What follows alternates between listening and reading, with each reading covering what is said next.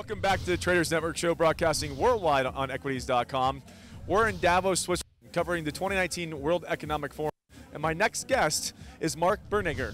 Mark, how you doing? Yeah, hi, nice to be here at the Caspian Week here during the World Economic Forum in Davos. Well, it's great to have you. Mark, you're a board member of the crypto, excuse me if I get this, Crypto Finance Group, is that correct? Yeah, exactly. And when I hear you guys are the first Swiss regulated investment firm on the crypto side here in Switzerland. We're the first and so far only fully regulated asset manager in Switzerland, and as you can imagine, that opens a lot of doors, especially traditional big institutional investors. They are looking for boring, fully regulated companies, so that helps us a lot. And how's momentum been since you've been authorized?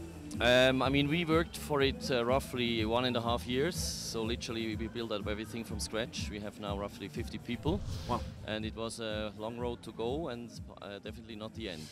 So why don't you tell us a little bit about your focus on the advisory side, because you for the most part advise funds and institutions and even high net worth investors on how to apply their funds and their money, is that correct? Yeah, we help traditional institutional investors to move into the whole cryptocurrency space.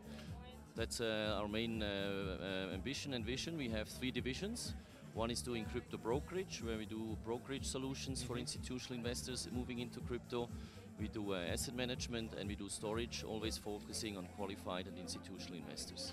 Well, listen, we've only got a few minutes left, but you know, for the Caspian Week, which we both met here, and I thought I had to get you on camera. Can you give us the Caspian Week top 3 things to know, both on the pitfalls or things that you should watch out for if you're looking to invest in crypto, either institutionally on the blockchain side or on the front end side? And on the flip side of it, part 2 is, what are you bullish on? So let's start with the first part. Yeah. What are some areas that people be cautious of on investing?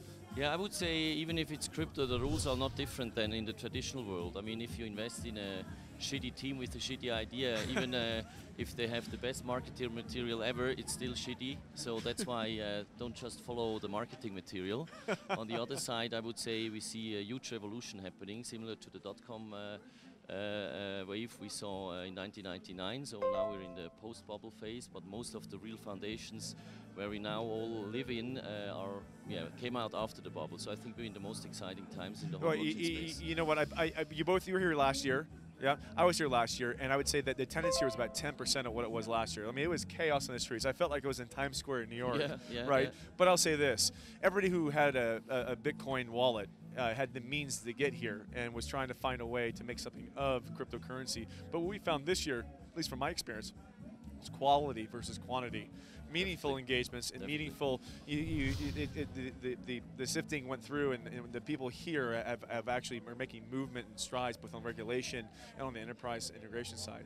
So would you agree with that? Yeah, definitely. It's far more about substance. It's far more about sustainable projects, and also far less about speculation, which is great, I think. I think so too. All right, so your top 3 picks for 2019 and 2020, what are they? Yeah, I would say, I'm a Bitcoin hodler and believer, so I think Bitcoin is not the MySpace of cryptocurrencies. It's ultimately the foundation of everything we see in the space. And then I would say there are several new emerging projects. That's the second focus where I would spend most of the time. And then do we have a specific industries like the healthcare and blockchain, healthcare data, supply chain? Where did you focus at? I would say we see a lot of interesting developments in the logistics supply chain space, because there it definitely makes sense. Hyperledger is making big strides there. That's a good example. They're paving the way. Exactly. Yep.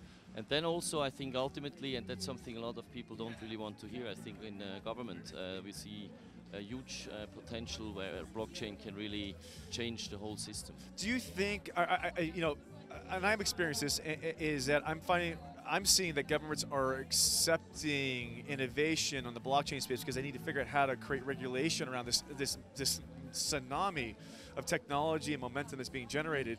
It's unlike anything we've ever seen before. Yeah, that's definitely the case. On the other side, I mean, ultimately blockchain is about decentralization, so I don't know if all governments are really that deep into this decentralized way of doing business. So I think on the one side we read a lot about blockchain projects in governments. On the other side, I think it's also a huge threat to certain governments, so it will be exciting how the whole thing evolves. You know, I believe there's going to be a hybrid in the middle. I believe, it's decentralization, it's like polar opposites. Eventually it's going to have to balance in the middle. That's what I believe, but we'll see where it goes. Nobody knows. Nobody knows. But you want to tell everybody where to go to? Do you have a website?